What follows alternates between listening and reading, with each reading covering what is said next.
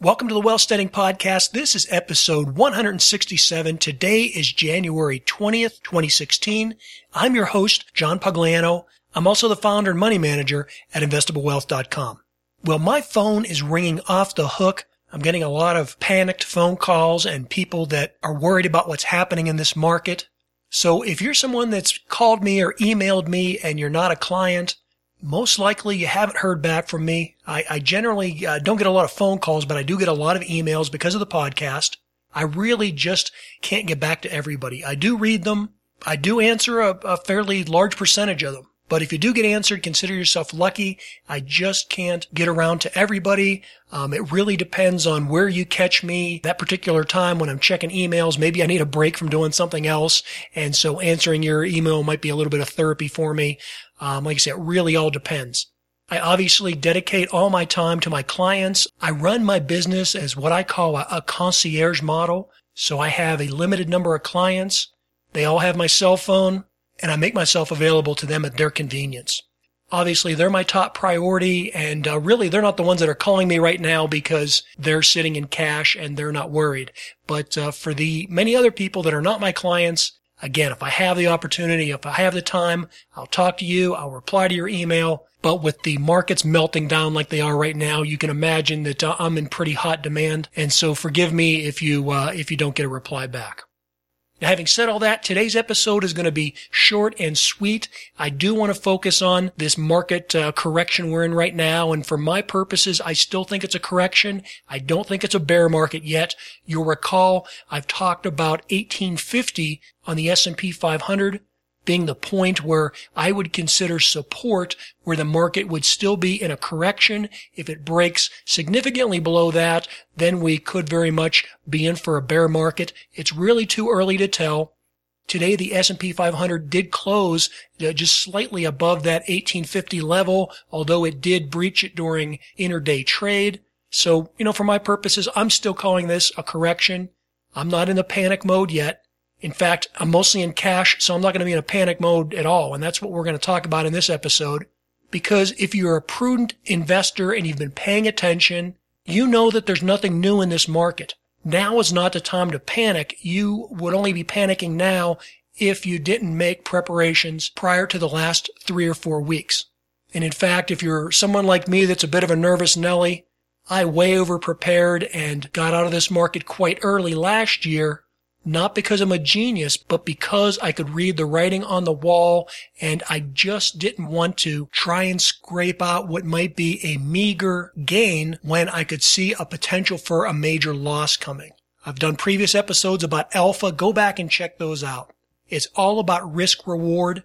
And right now we're in a situation where these markets could bounce back tomorrow. As bad as things have been in the last few days, the market again today closed lower, but it also opened higher and then closed lower in the day. I did a blog post about that, yesterday, the day before. Check that out over at investablewealth.com if you haven't seen that. I also did a blog post today at investablewealth.com cautioning people not to try and call the bottom. Or if you do, at least be cautious with it. A lot of people will say, well, it can't get any lower or this will come back. And yes, the overall market will come back. I'm not worried about an economic collapse.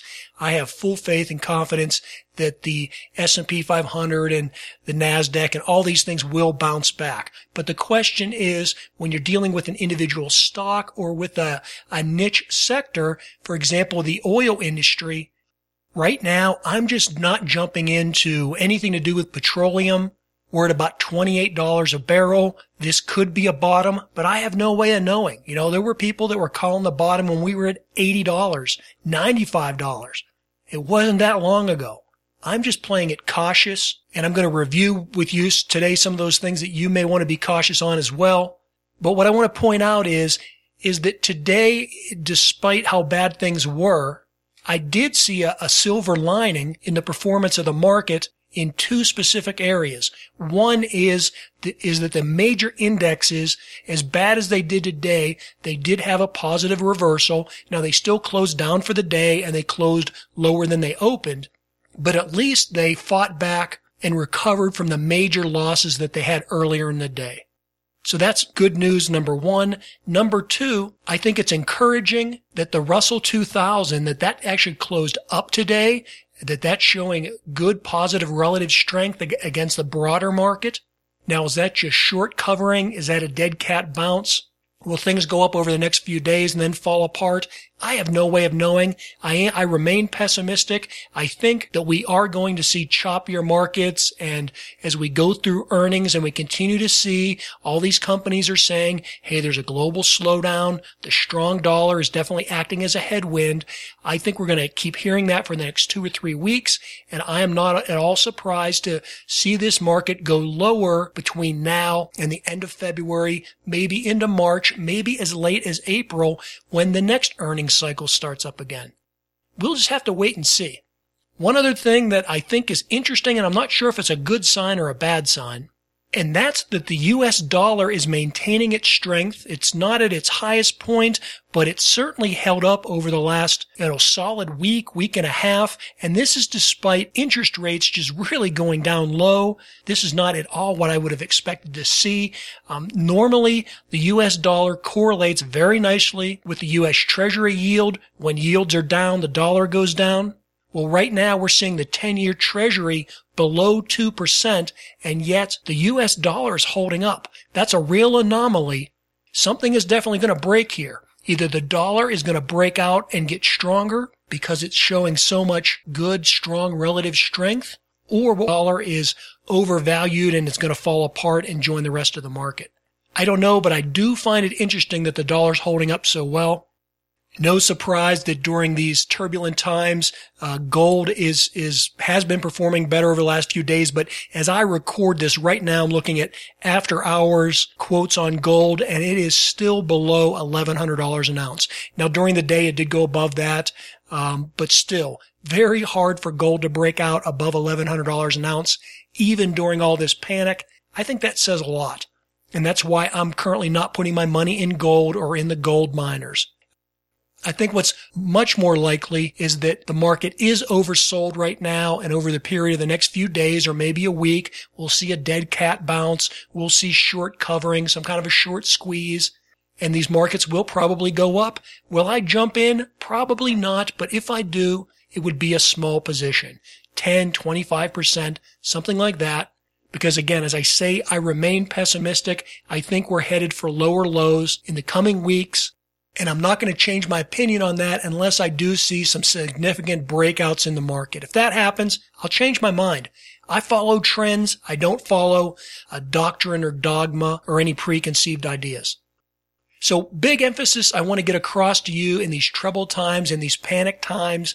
I don't want to be like these other people that are saying, oh, don't panic, buy and hold. No, I think that if you're in this market, you should be panicked, but hopefully you've prepared. And that's why I've entitled this episode Stock Market Flashlight, because I want to draw the analogy for you.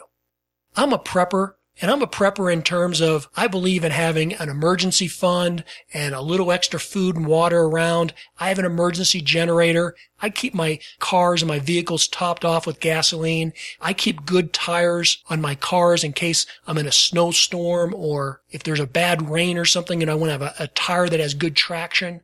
I believe in having skills and abilities so that if things don't work, to at least some degree, I can try and help myself and be a little bit self-sufficient.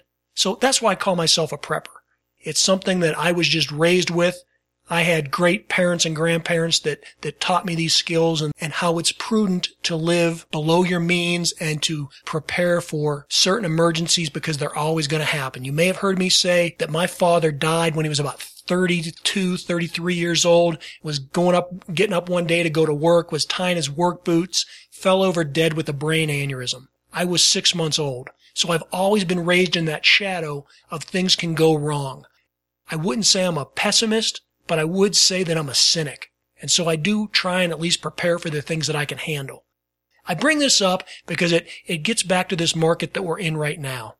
I would prefer to make base hits than always be swinging for the fences trying to hit a home run. Now, when the pitch comes square over the plate, I do swing with all I have, but that's not the kind of pitches we were getting in this market in 2015. So I've been cautious. And I relate this to a prepper analogy where I want you to think about when the lights go out or a hurricane or some kind of an ice storm hits. That's not the time to prepare.